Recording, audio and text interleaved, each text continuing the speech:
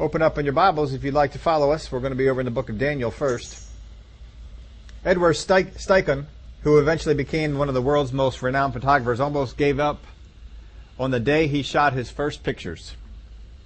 At 16, young Edward bought a camera and took 50 photos. Only one turned out. It was a portrait of his sister at the piano. Edward's father thought that was a poor showing, but his mother insisted that the photograph of his sister was so beautiful that it more than compensated for the 49 failures. Her encouragement convinced the young man to stick with his new hobby.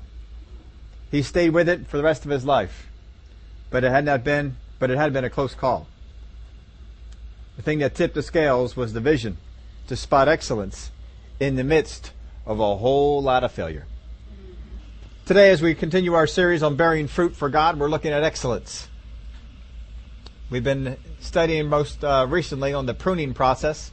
Jesus teaches us in John the 15th chapter, and he tells us that I am the vine, you are the branches.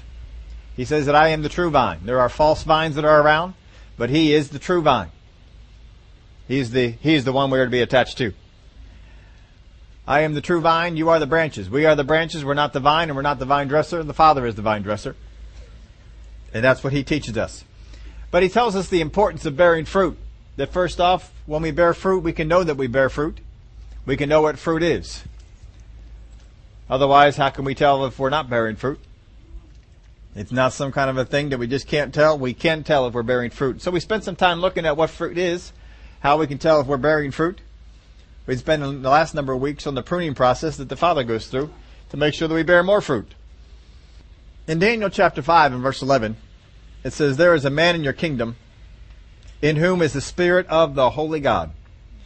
And in the days of your father, light and understanding and wisdom, like the wisdom of the gods, were found in him.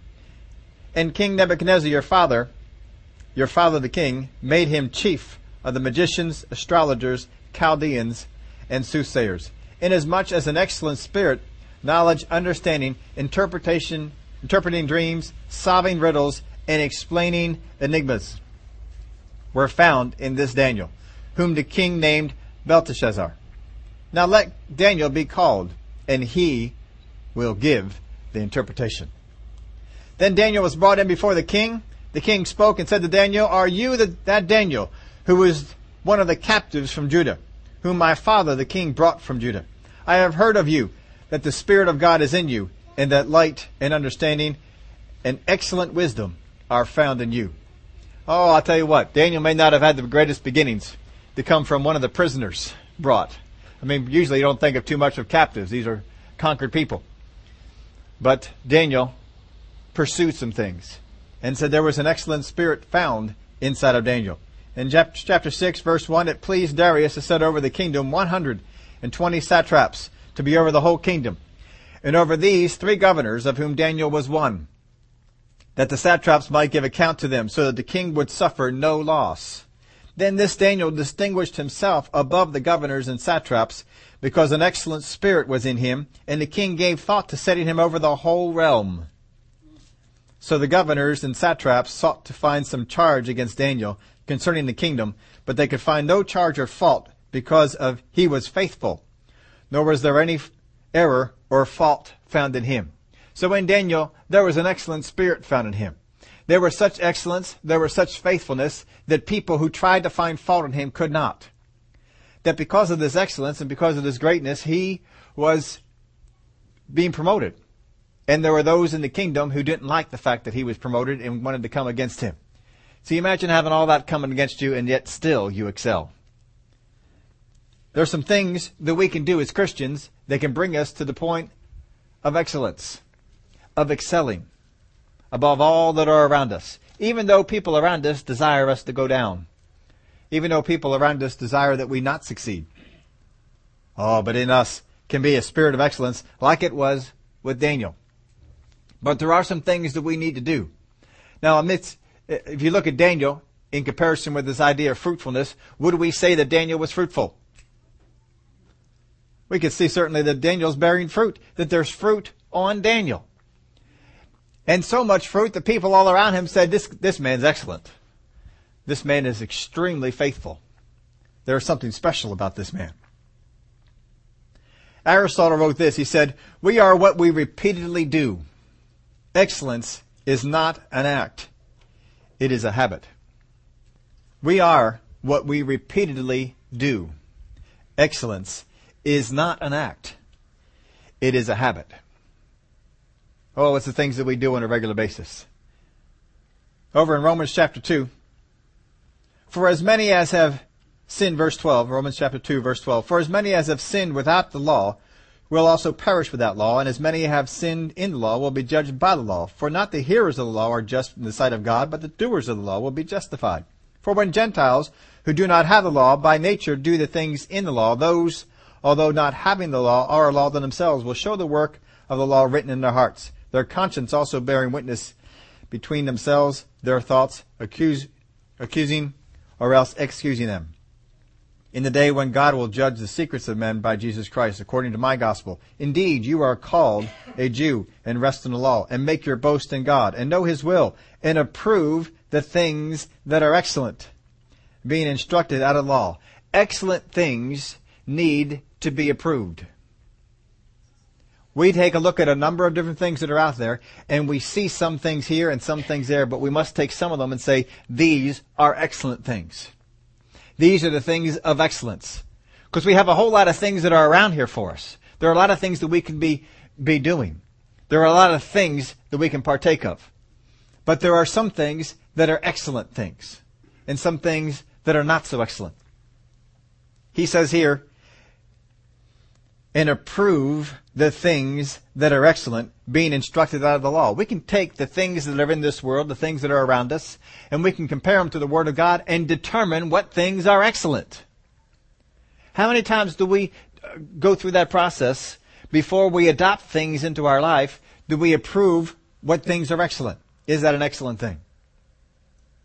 Is that something of excellence? Is that something that I should strive for? Is that something great? Or do we just, well, whatever. Now, sometimes when we eat, sometimes some of us are more acute about determining what things are excellent than others are. And we go on through the store, and maybe we're reading labels and determining, is this an excellent food? Is this a good food? Some of us could come up to the Twinkies, and we could say, this looks like it could be an excellent food. But what are you making the judgment of? Just because I determine something to be excellent doesn't mean that it is. The Word of God tells us here that we compare it to the law. We bring the Word of God out. And by the Word of God, I can tell when something is really, truly excellent. And if it's excellent, then I should make it part of my life. I should adopt that part. I should bring that thing in. Because sometimes we have brought some things in that were not so excellent. How many of you have ever made a recipe and found out that one of the ingredients you put in was not so excellent? That something had gone wrong with it. Maybe the milk has soured, or it was a rotten egg, or something just wasn't quite right with one of the ingredients. And doesn't that have an effect on the whole thing? If we're going to have an excellent life, if we're going to have an excellent ministry, if we're going to have an excellent way of going about things for God, then we've got to make sure we bring in excellent things. We've got to make sure that when we listen to the Word of God being taught, we determine, is this a true teaching? Is this an excellent teaching? Is this something that I should bring into my life? How many of you all know people who have allowed into their life non-excellent teaching? Non-excellent things. And you see what it's done to the Christian walk. It's not as good as it could be. It could be better. If you didn't have that teaching in you, if you didn't have that thinking in you, things would be better for you. But you got that thing in there. You see God this way. You see the Word of God this way. And that's holding them back. Paul calls them anchors. We have these things that we've allowed to come into our life, and they have become anchors. But he says that we approve the things that are excellent, being instructed out of the law, and are confident that you yourselves are a guide to the blind. That you are a guide to the blind. How many of you all know that? That you will need to bring in excellent things into your life so that you become a guide to the blind. There are blind people all around us. People who don't know how the end times are going to unfold. People who don't know about the grace of God. People don't know about the love of God, the mercy of God. They don't know about how excellent the Word of God is. They don't know how accurate prophecy is. They don't know about these things. You are a guide to the blind. He says, a light to those who are in darkness. You are a light to those who are in darkness. You're not in darkness, but we run into people all the time that are in darkness, and you are their light. It would be the same thing as if at nighttime there's a power failure and you need to go around, you find a flashlight. You are in darkness, but that flashlight is a light to you. It would be better if you were in light, wouldn't it? But while you're not in light, you can use the flashlight to get you around and to get you into places. We are in the light, but we encounter people that are in darkness, and it says that we are a light to those in darkness. So we got to make sure that the light we bring them is excellent light. They're not false light. An instructor of the foolish. Did you know that you're an instructor? You are to go out and teach the things that you know. The things that you've studied, you're to teach others. An instructor of the foolish, a teacher of babes, having the form of knowledge in the truth in the law. All around us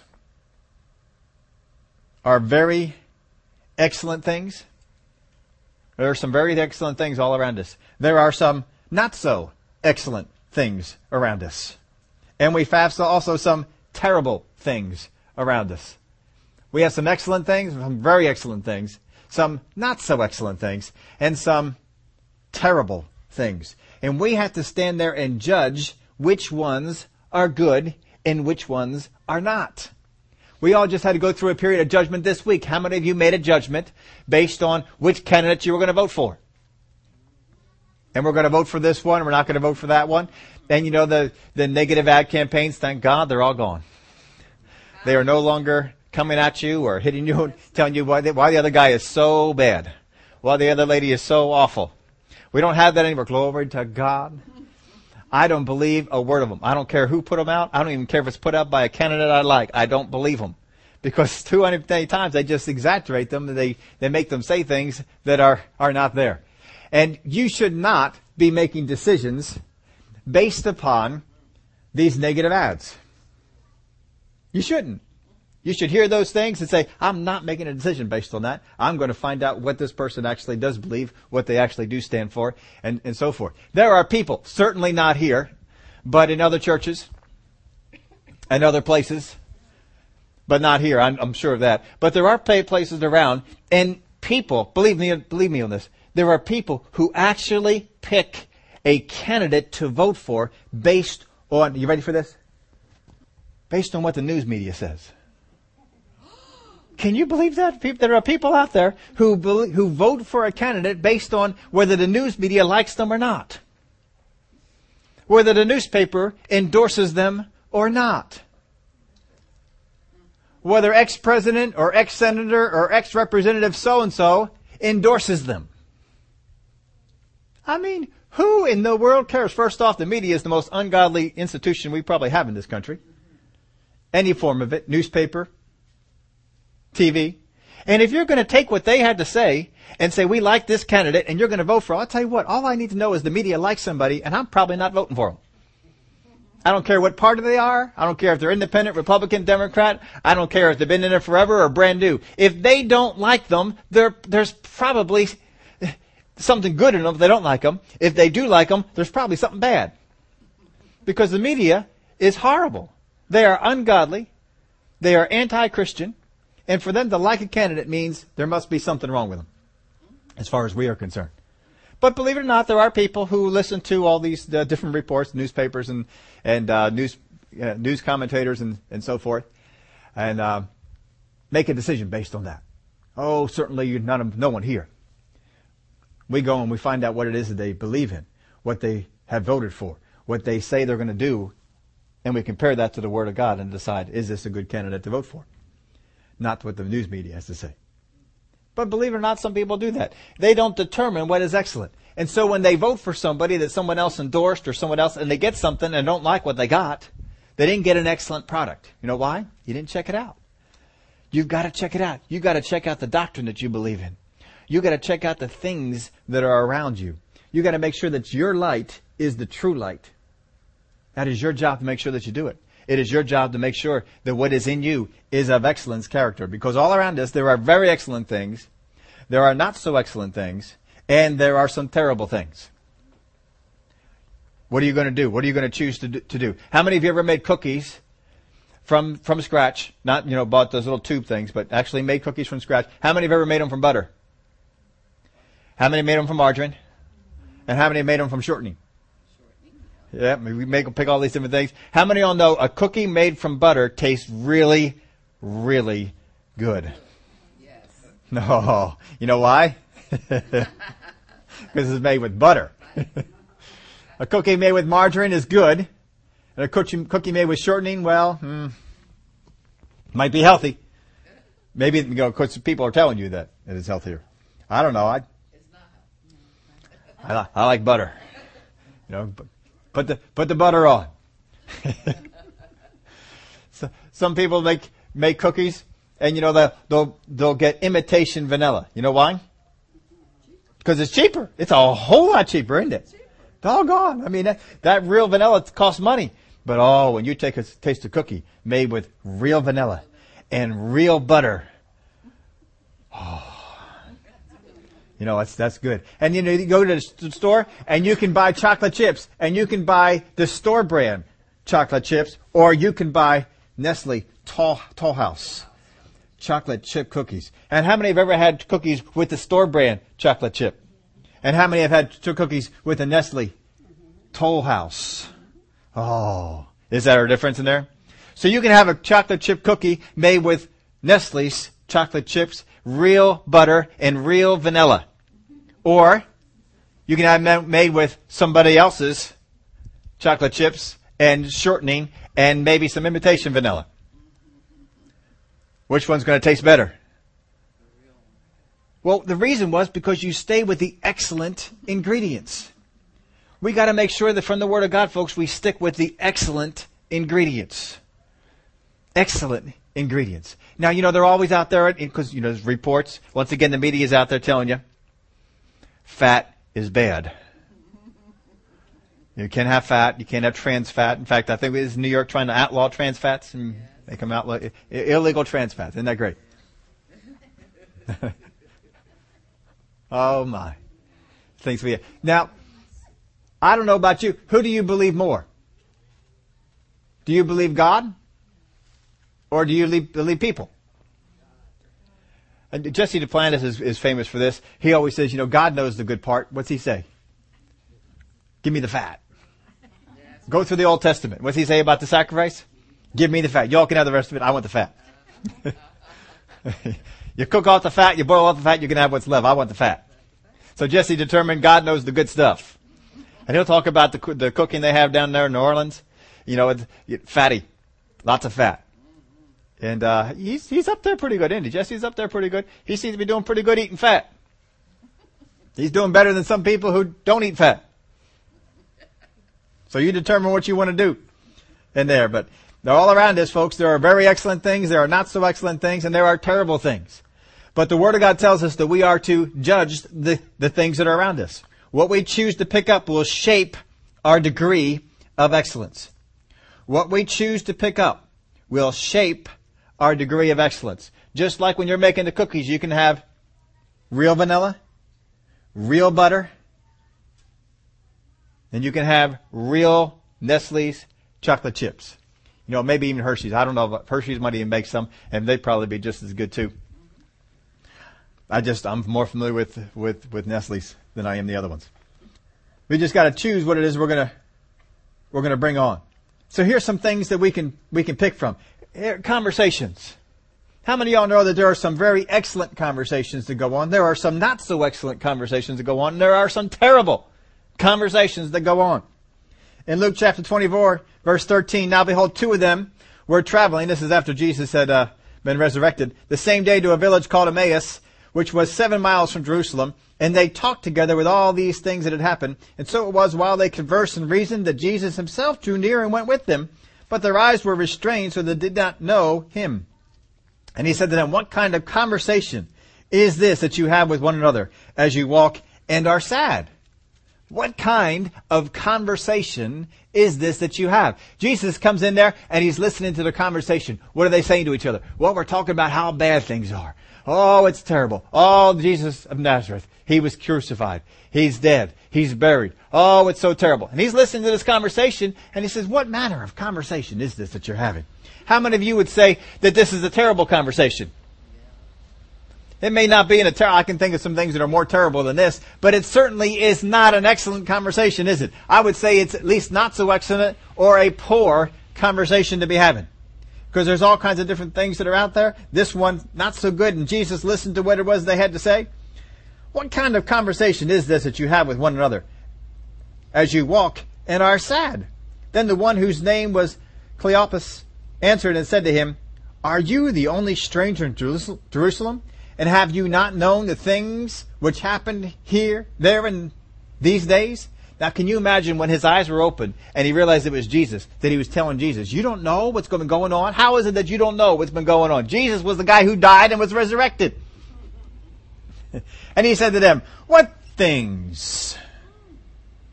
So they said to him, the thing is concerning Jesus of Nazareth, who was a prophet, mighty in deed and word before God and all the people, and how the chief priests and our rulers delivered him to be condemned to death and crucified him. But we were hoping that it was he who was going to redeem Israel.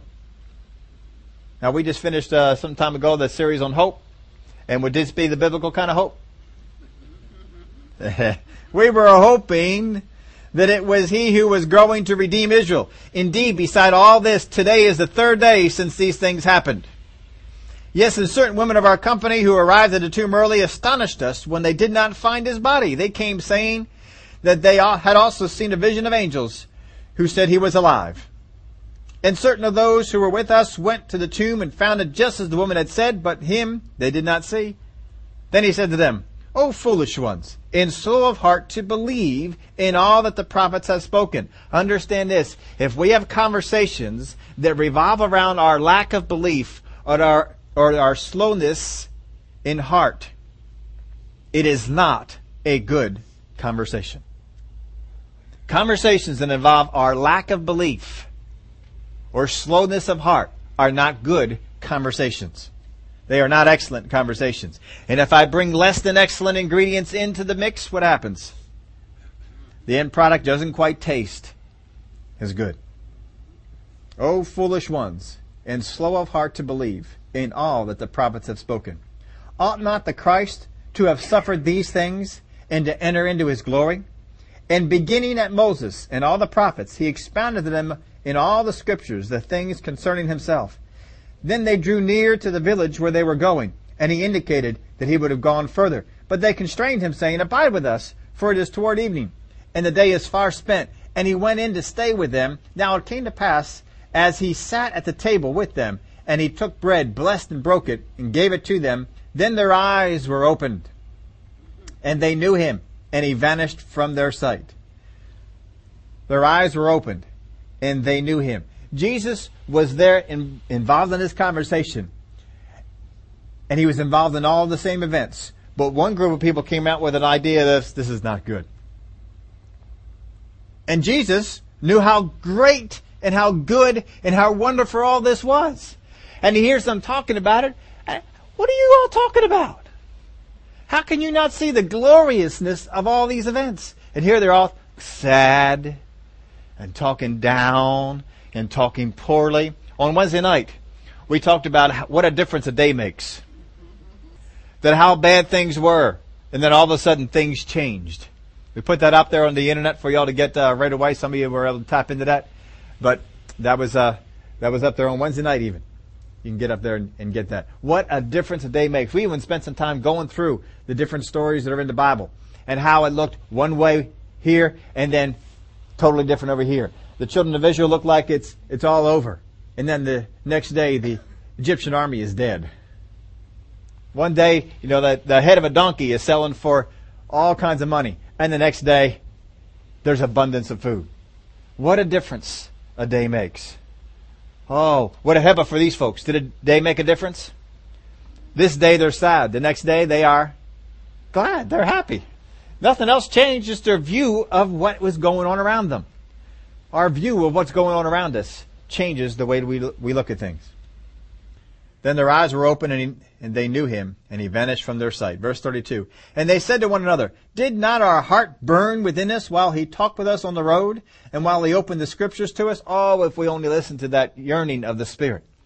In other words, they're saying this, then our spirit become alive, then our spirit turn, then our spirit bear witness of the things that he said. But we stayed in our gloom and we stayed in our sadness and we argued that, well, this just isn't good. But wasn't this going on the inside of us? How many times we have been involved in taking on things that are less than excellent? And inside of our spirit, it says, don't do that. Don't bring that. That's not excellent enough. That's not what you need. Don't bring that in. But we go for it anyway. And now they say, we shouldn't have done all that. So they rose up that very hour and returned to Jerusalem and found the 11 and those who were with them gathering together and saying, the Lord is risen indeed and has appeared to Simon. And they told about the things that had happened on the road and how he was known to them on the breaking of bread. Now as they said these things, Jesus himself stood in the midst of them and said to them, peace to you. But they were terrified and frightened and supposed they had seen a spirit. So they just heard all these good things, all this wonderful stuff, how Jesus just made known to them, and then Jesus shows up and they all get scared. And he said to them, why are you troubled? Why do doubts arise in your hearts? Behold my hands and my feet, that it is I myself. Handle me and see, for a spirit does not have flesh and bones as you see I have. When he had said this, he showed them his hands and his feet, but while they still did not believe for joy. I guess they're so happy about their not believing it. I'm not sure what that is. And marveled, he said to them, have you any food? So they gave him a piece of broiled fish and some honeycomb. And he took it and ate it in their presence. And then he said to them, these are the words which I spoke to you while I was still with you, that all these things must be fulfilled which were written in the law of Moses and the prophets and the Psalms concerning me. And he opened their understanding that they might comprehend the scriptures. You remember Jesus, once Peter had the revelation, you are the Christ, you are the Son of the living God. From that day forward, it says, he began to teach them that the Son of Man must suffer at the hands of men, be crucified, and raised up on the third day. But they didn't hear it. And now he opened up their eyes so that they could see. Conversations. Make sure that we are involved in excellent conversations. Make sure that we are talking to people. We don't talk fear and doubt about the Word of God. We don't talk sickness and disease. We don't talk about, well, it'll always be this way. Well, it'll always be like this. It's never going to change. Nothing's going to happen. Nothing good's going to go on. Oh, it's always so bad. Oh, it's always... Don't have those kind of conversations. Have excellent conversations. And if you start to get involved in a less than excellent conversation, just begin to take part and think, how can I turn this into an excellent conversation, or how can I excuse myself? How can I get out of it? Don't be involved in less than excellent conversations, because less than excellent ingredients make a less than excellent product. And what we want to strive for is excellence. Excellence in our fruit bearing. Excellence. We're going to be the best branch on the vine. We are striving to be the best. We are striving to be excellent. And don't think that Jesus doesn't want you striving for that. Because if Jesus did not want you striving to be the greatest, he would not have taught his disciples how to become the greatest. He wouldn't have done it. Jesus is not backwards like our schools are. Telling people, don't be involved in don't be sexually active, but in case you do, here you go. That's just stupid. Jesus doesn't do that. If he teaches you how to do it, he wants you to pursue it. He wants us to pursue being greatest. He wants us all to be in competition. Be the greatest. The thing about being the greatest in the kingdom of God is you don't have to put anybody else down to become the greatest in the kingdom of God. You don't have to knock anybody else off in order to become the greatest in the kingdom of God. According to Jesus, you got to be the servant of all. You got to be the greatest servant that there is. Well, how about another one? How about thoughts? Psalms 10 verse 4, the wicked in his proud countenance does not seek God. God is none in his thoughts. Well, that's pretty much of the wicked. We pretty much know that, and there's a whole mess of scriptures on that, but we pretty much determined that wicked people don't have good thoughts. Here's some verses on the thoughts of God. Psalms 40 and verse 5, many, O Lord, my God, are your wonderful works which you have done, and your thoughts toward us cannot be recounted to you in order. If I would declare and speak to them, they are more than can be numbered. Oh, the thoughts of God. Your thoughts toward us cannot be recounted to you in order. If I would declare and speak them, they are more than can be numbered. The thoughts of God concerning you are more than can be numbered. Imagine that. God doesn't just think about you occasionally. God's thoughts of you are more than can be numbered. Psalms 139 verse 17. How precious also are your thoughts of me, O God. How great is the sum of them. So there's a whole lot of thoughts, and they are precious thoughts of me. Do you understand that? That God has a whole lot of thoughts, and all of them are precious of you.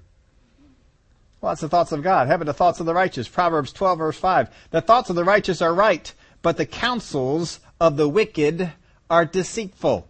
The thoughts of the righteous are right, but the counsels of the wicked are deceitful. Anyone who ever has to cover up part of the truth in order for you to go with what it is that they're teaching is wicked. Anyone who has to do it. If you want to teach something from the Word of God, but we can't get into this scripture, and we can't get into this scripture, and we can't get into this scripture, then what you are teaching is not right. Going back to the political campaigns. Anyone who has to drag out something and it's not right. I mean, how many times do we have people in the media and so forth taking people out of context? They can take a 30-minute speech, a 45-minute speech of someone and pull out 2 sentences and make you think they're deplorable and they're despicable. The thing is, the person who pulled out the 2 sentences had to hear all 30 to 45 minutes and knew what the intent of the speaker was, but decided to lead you astray. What kind of a person is that? Wicked person. Should you listen to their thoughts?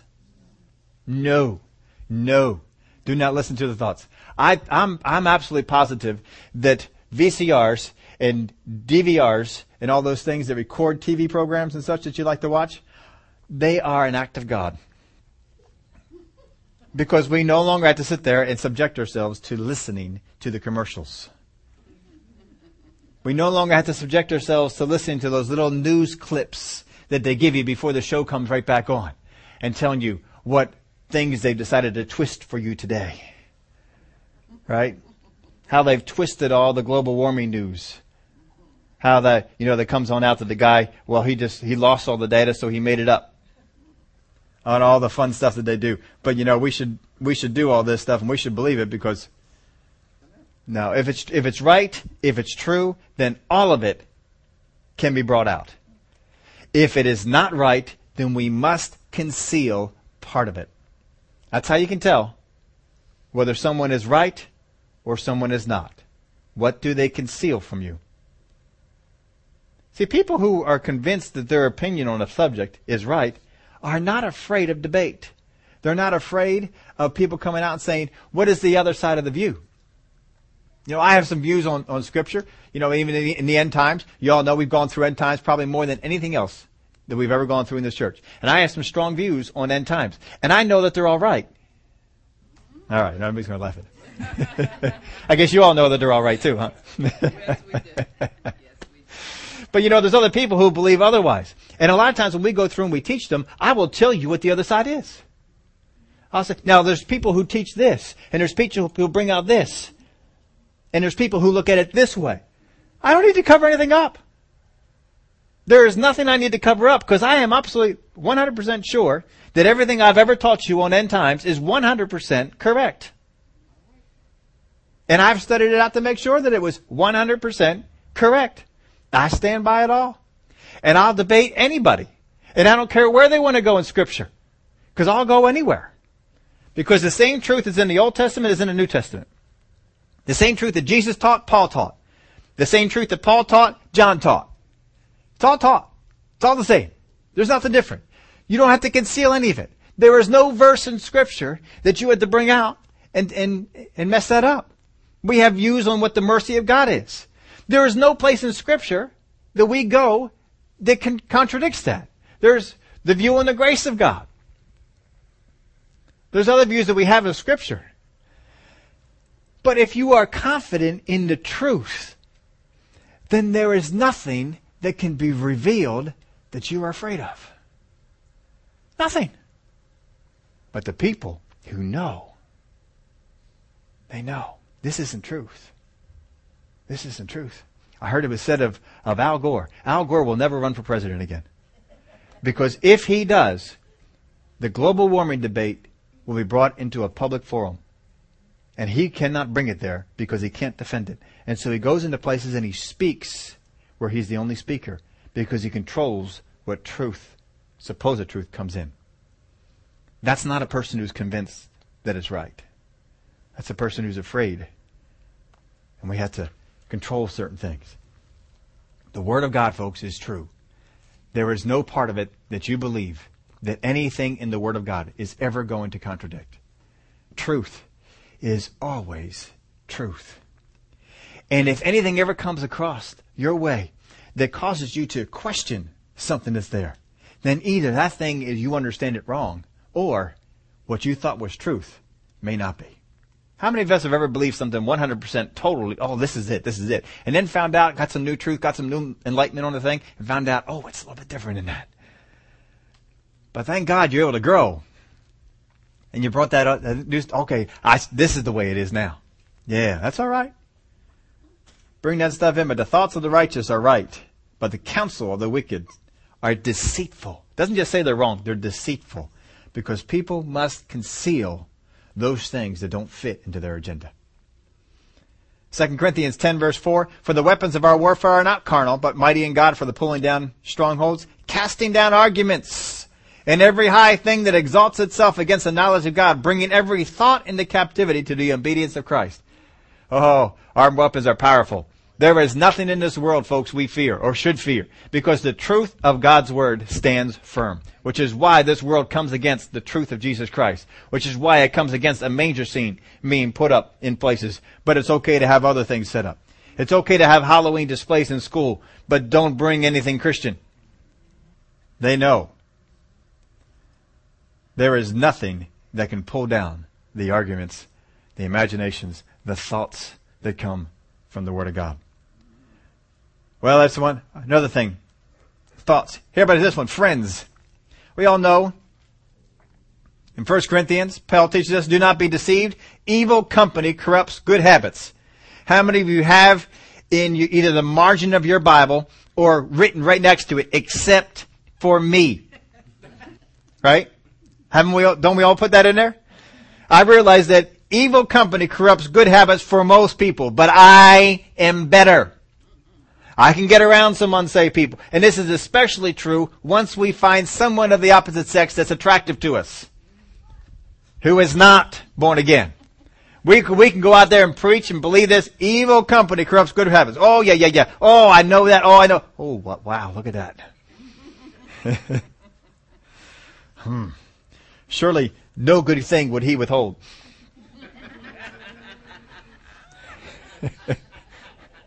Romans 15 verse 24.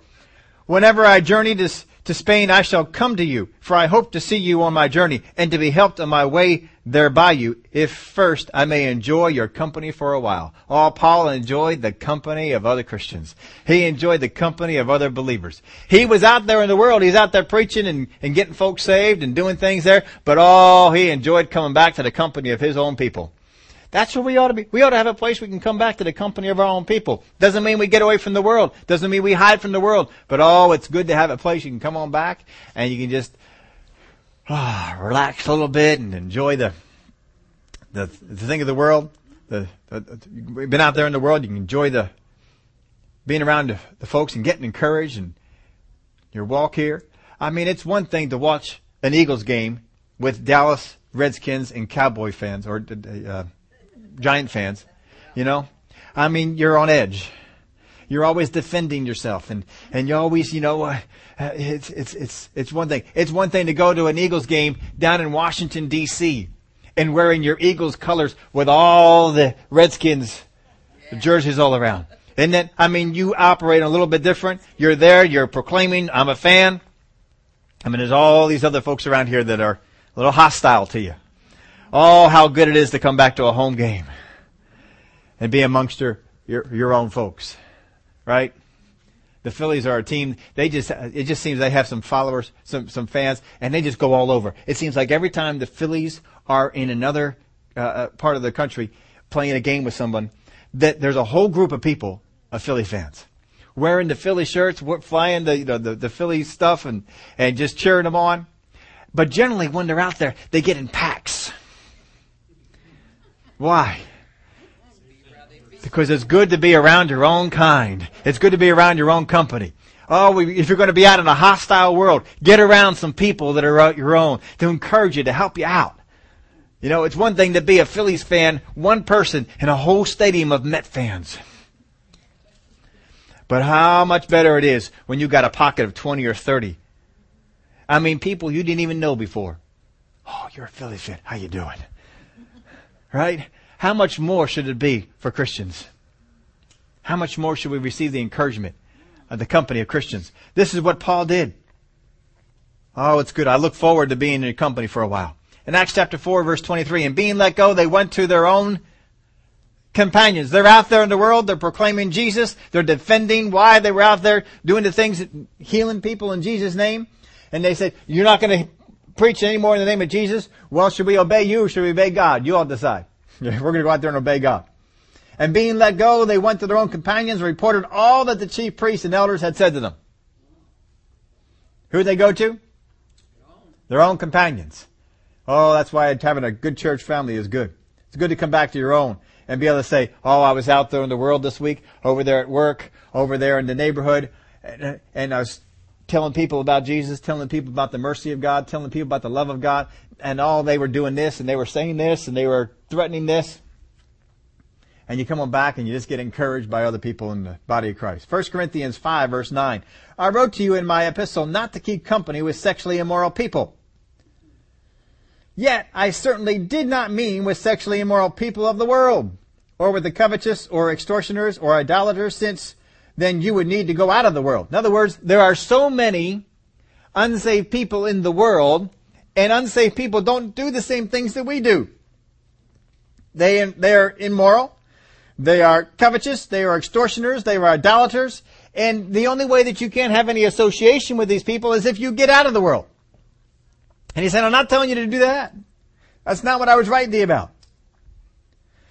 But now I have written to you not to keep company with anyone named a brother who is who is sexually immoral, or covetous, or an idolater, or a reveler, or a drunkard, or an extortioner, not even to eat with such a person.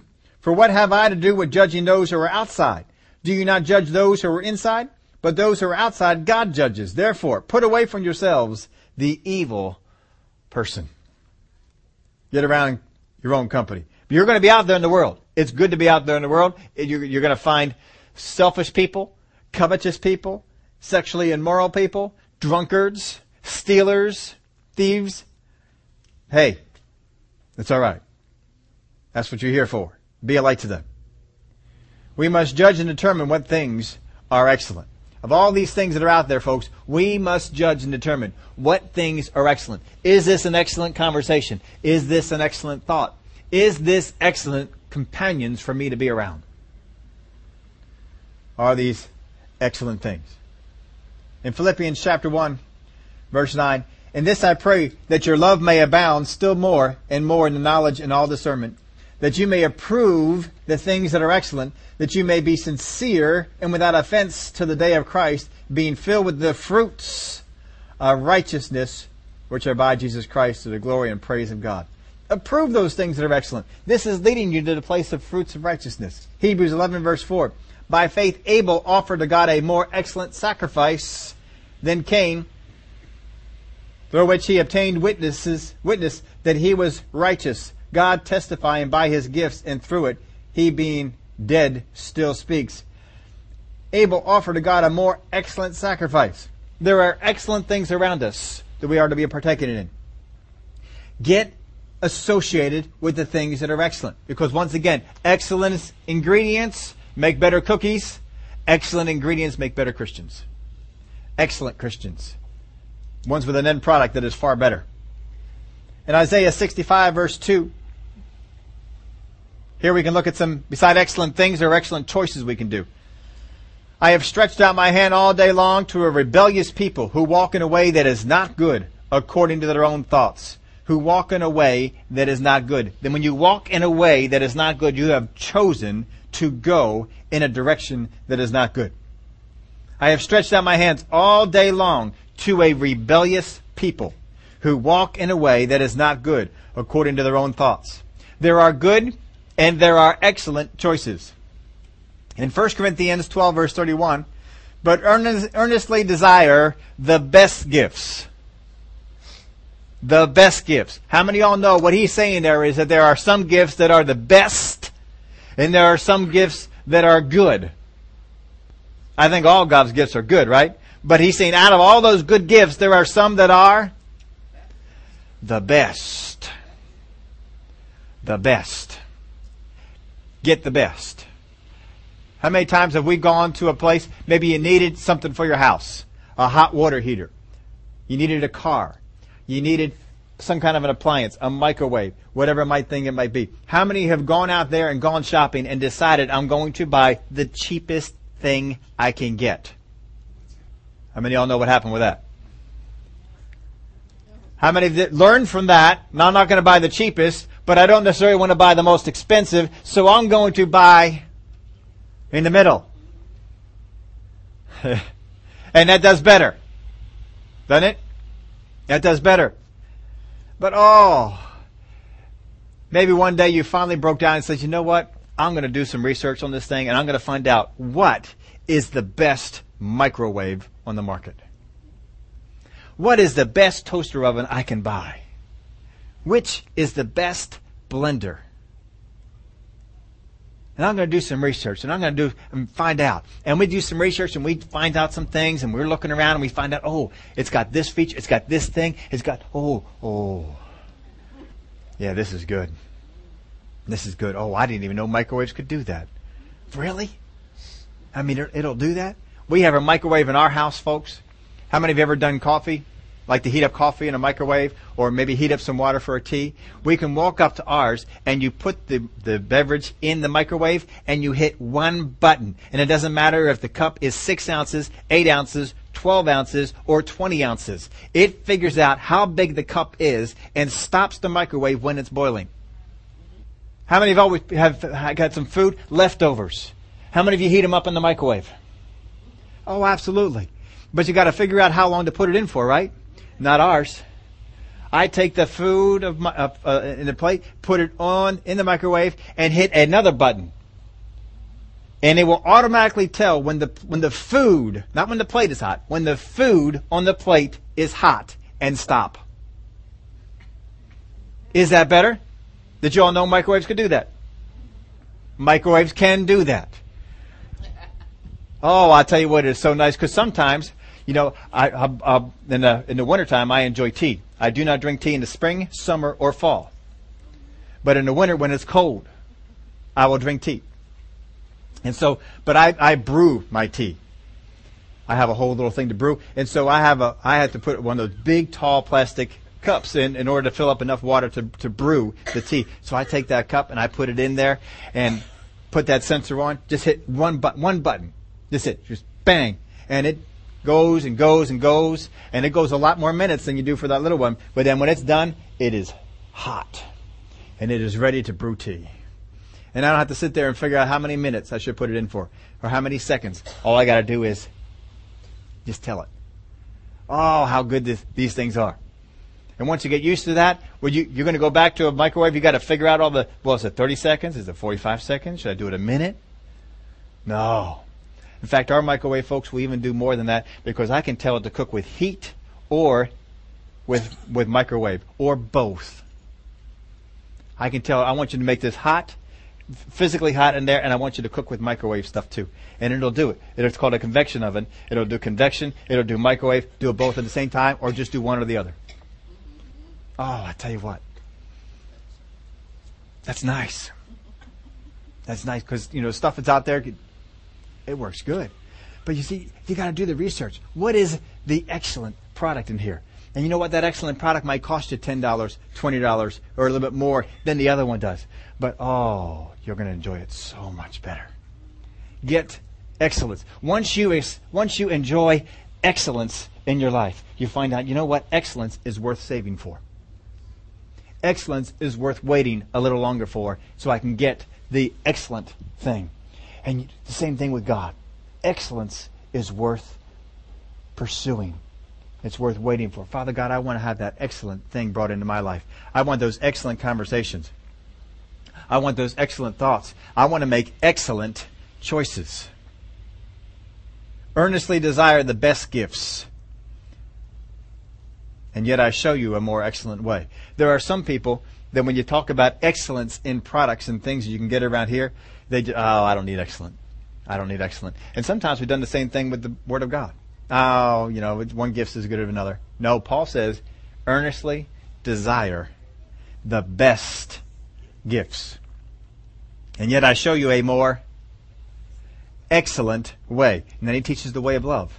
In verse 12 of chapter 14, even so you, since you are zealous for spiritual gifts, let it be for the edification of the church that you seek to excel. If you're going to excel at something, seek to do so for the church's sake. 2 Timothy 2:15. Be diligent to present yourselves approved to God, a worker who does not need to be ashamed, rightly dividing the word of truth. If you rightly divide the word of truth, you're pursuing excellence.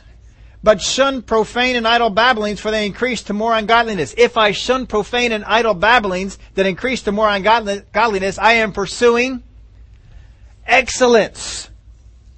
And their message will spread like cancer. Hymenaeus and Philetus are of this sort, who have strayed concerning the truth, saying that the resurrection is already past, and they overthrow the faith of some. You know whose faith they don't overthrow? The ones who are excellent. The ones who have brought in excellent ingredients. The ones who have pursued rightly dividing the word of truth. Who have shunned profane and idle babblings. These are the ones. What you let in, folks, what you stay around, it will shape what you become.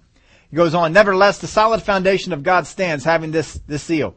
The Lord knows those who are his, and let everyone who names the name of Christ depart from iniquity.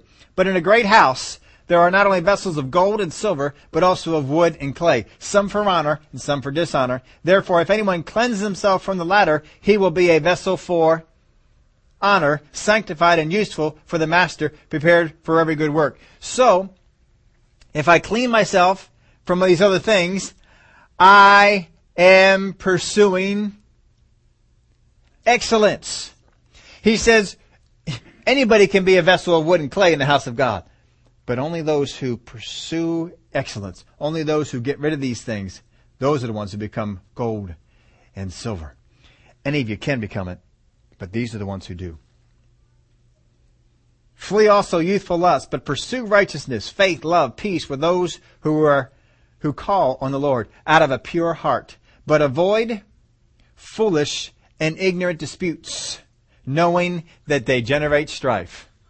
Avoid foolish and ignorant disputes. That is, bad conversations. Less than excellent conversations. Avoid them. Don't get involved with them. Flee youthful lust. Pursue righteousness, faith, love, peace with those who call on the Lord. Good companions out of a pure heart. But avoid foolish and ignorant disputes, knowing that they generate strife. Verse 24, and the servant of the Lord must not quarrel, but be gentle to all, able to teach and patient. A servant of the Lord must not quarrel, but be gentle to all, able to teach and patient. You find people around that always want to get into a quarrel, always want to get into a dispute, always want to put down other people. These are folks who are not sure where they come from. They are not sure of the truth that they have. If you are absolutely set true on the truth that is in God's Word, you know this is right. You don't got to argue with anybody. If you want to be enlightened, I'll tell you what's going on there. If you're happy with the way you go, hey, go at it. It's the people who so blatantly pursue, I've got to inflict our doctrine on everyone. Those are the ones, folks, who know it's wrong. And the servant of the Lord must not quarrel, but be gentle to all, able to teach, patient, in humility, correcting those who are in opposition. If God perhaps will grant them repentance so that they may know the truth, and that they may come to their senses and escape the snare of the devil, having been taken captive by him to do his will. You see, we realize that there are some people who have been taken captive by the devil. And until they want to get free, they're not going to get free. So to argue and dispute and all that, it's not going to help. And basically, I have to just tell some people, you know what? If you are content that what you know is true, live with it. I'm content that what I know is true, and I'm going to live with it. If you ever get to a point where you're not as sure as you see I am, come talk to me. That's all we got to do. Don't have to get in quarrels. Chapter 3. But know this, that in the last days perilous times will come. How many of you know we're in perilous times? Oh, yes. Perilous times will come.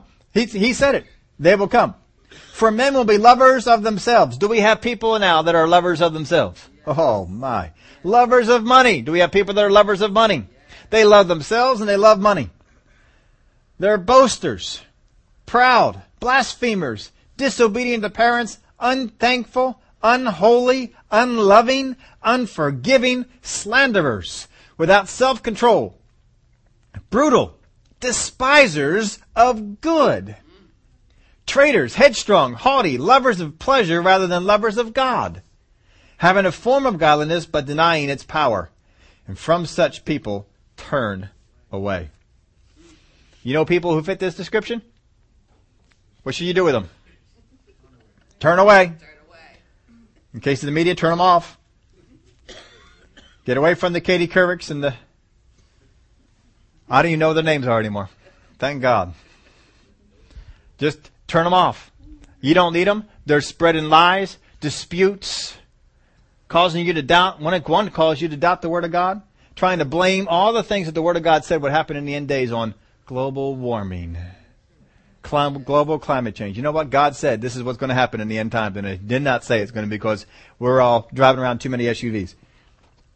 Every time I see one of those smart cars out there, I want to drive my truck further just to make up for what they're not doing. No, I don't need to do that. Well, these will be around.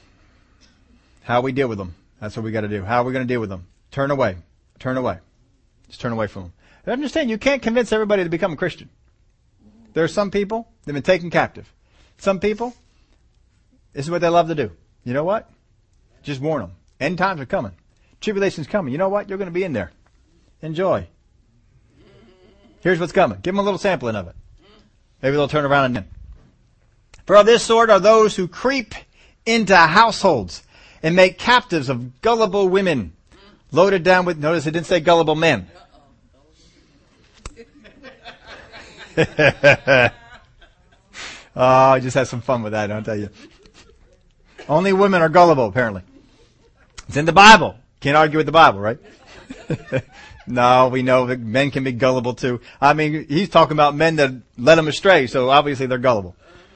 For this sort are those who creep into households and make captives of gullible women, loaded down with sins, led away by various lusts, always learning and never able to come to the knowledge of the truth. Oh, does that not describe some people? Always learning and never able to come to the knowledge of the truth. Now as Jannes and Jambres resisted Moses, so do these also resist the truth. Men of corrupt minds, disapproved concerning the faith, but they will progress no further, for their folly will be manifest to all, as theirs also was. They will progress no further. See, God wants us to progress. He wants us to be pursuing excellence. It's out there for us. But you have carefully followed my doctrine, manner of life, purpose, faith, long-suffering, love, perseverance, persecution, afflictions, which happened to be at Antioch, at Iconium, at Lystra. What persecutions I endured, and out of them all the Lord delivered me. But you have carefully followed. It is a careful choice to follow what leads to excellence. It's not accidental. It is a careful choice to follow what leads to excellence. Yes, and all who desire to live godly in Christ Jesus will suffer persecution. I know that's a refrigerator verse, isn't it? How many of y'all have that on your refrigerator? All who desire to live godly in Christ Jesus will suffer persecution. But evil men and impostors will grow worse and worse, deceiving and being deceived. But you must continue in the things which you have learned and been assured of, knowing from whom you have learned them, and that from childhood you have known the Holy Scriptures, which are able to make you wise for salvation through faith which is Christ Jesus. All Scripture is given by inspiration of God and is profitable for doctrine, for reproof, for correction, for instruction in righteousness. The man of God may be complete, thoroughly equipped for every good work. We ran through those things. Just wanted you to get the overall view of it. We'll probably come back and take a look at some parts later on in more detail. But understand this. Jesus obtained a more excellent ministry. Hebrews 8 tells us that, verse 6. But now he has obtained a more excellent ministry, inasmuch as he is also a mediator of a better covenant, which was established on better promises. So God had a covenant in place, but he said, I'm going to attain a more excellent covenant. Jesus had one ministry, but I'm going to strive and obtain a more excellent ministry. We'll find out some things that he did for that. Abel offered a more excellent sacrifice. We read this verse. By faith, Abel to God a more excellent sacrifice than Cain. What did he do? He did what the Word of God said. This is acceptable. This is not. And he pursued after that. Cain did not. Abel's offering was called a more excellent sacrifice. We too can make choices to excel. We too can make choices to excel. What choices are we going to make to excel? I've heard it said, before you can look around. How many of you know good musicians? People who are real good on a musical instrument. You know what? They didn't get there on their own. Good musicians got there because good people taught them how to play the instrument. Because they got around other good musicians who played their instrument. And they hung around excellent people. Good basketball players didn't become good basketball players by staying by themselves. They got involved with a good coach. They got involved in some teams. They got involved with some more excellent players so that they could strive to become that more excellent player that they were. People who are good teachers and good professors. They got around people who taught them first. They got around people who were good teachers. They studied good teachers. They found out what made a good teacher. They got around other people who were good teachers, and they fellowship amongst those kind of folks. They didn't get there on their own. You're not going to get there on your own. You get there because of the people that are around you. Make good choices. Make sure that the people around you are faith people, people who believe in the Word of God, people who are striving after excellence for God.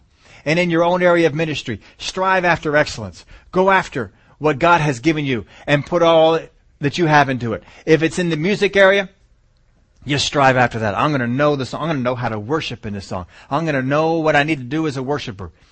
If it's in service other ways, or if it's in ministry, or if it's in helping other people, whatever it might be, strive for that excellence. How can I be better at doing what I do for God? How can I be better at the doctrine that I have inside of me? How can I strive for more excellence in this area? How can I do this? It doesn't happen automatically. It happens because we press in, because we strive for it, because we say there is truth out there and I want to get that truth. I want to pursue excellence. Excellent people, folks, are fruit-bearing people. Be one of the excellent ones. Strive to be one of the excellent ones. Become a vessel of gold. Become a vessel of silver. Don't be satisfied with a vessel of wood or a vessel of clay. Would you all stand up with me? Father God, we thank you. You are the great God. You are the God who has presented all before us ways for us to become excellent, because you desire that we become excellent. Excellence in us glorifies you. Fruit in us glorifies you. And Father, we want to strive for that excellence because you told us to in your word. Because you told us, here's how to become the greatest in the kingdom of God. Now go for it. And Father, we thank you for all those that are around us. These are not people that we have to compete with to become the best. These are people who help us. These are people who encourage us and move us along. And Father, we thank you for the help that they are and the goodness that is all around us. We know that we go out into the world to be witnesses, to be lights. We thank you for the help that we have from those that are ours, those that are our companions, those that are our family here. In the name of Jesus we pray. Amen.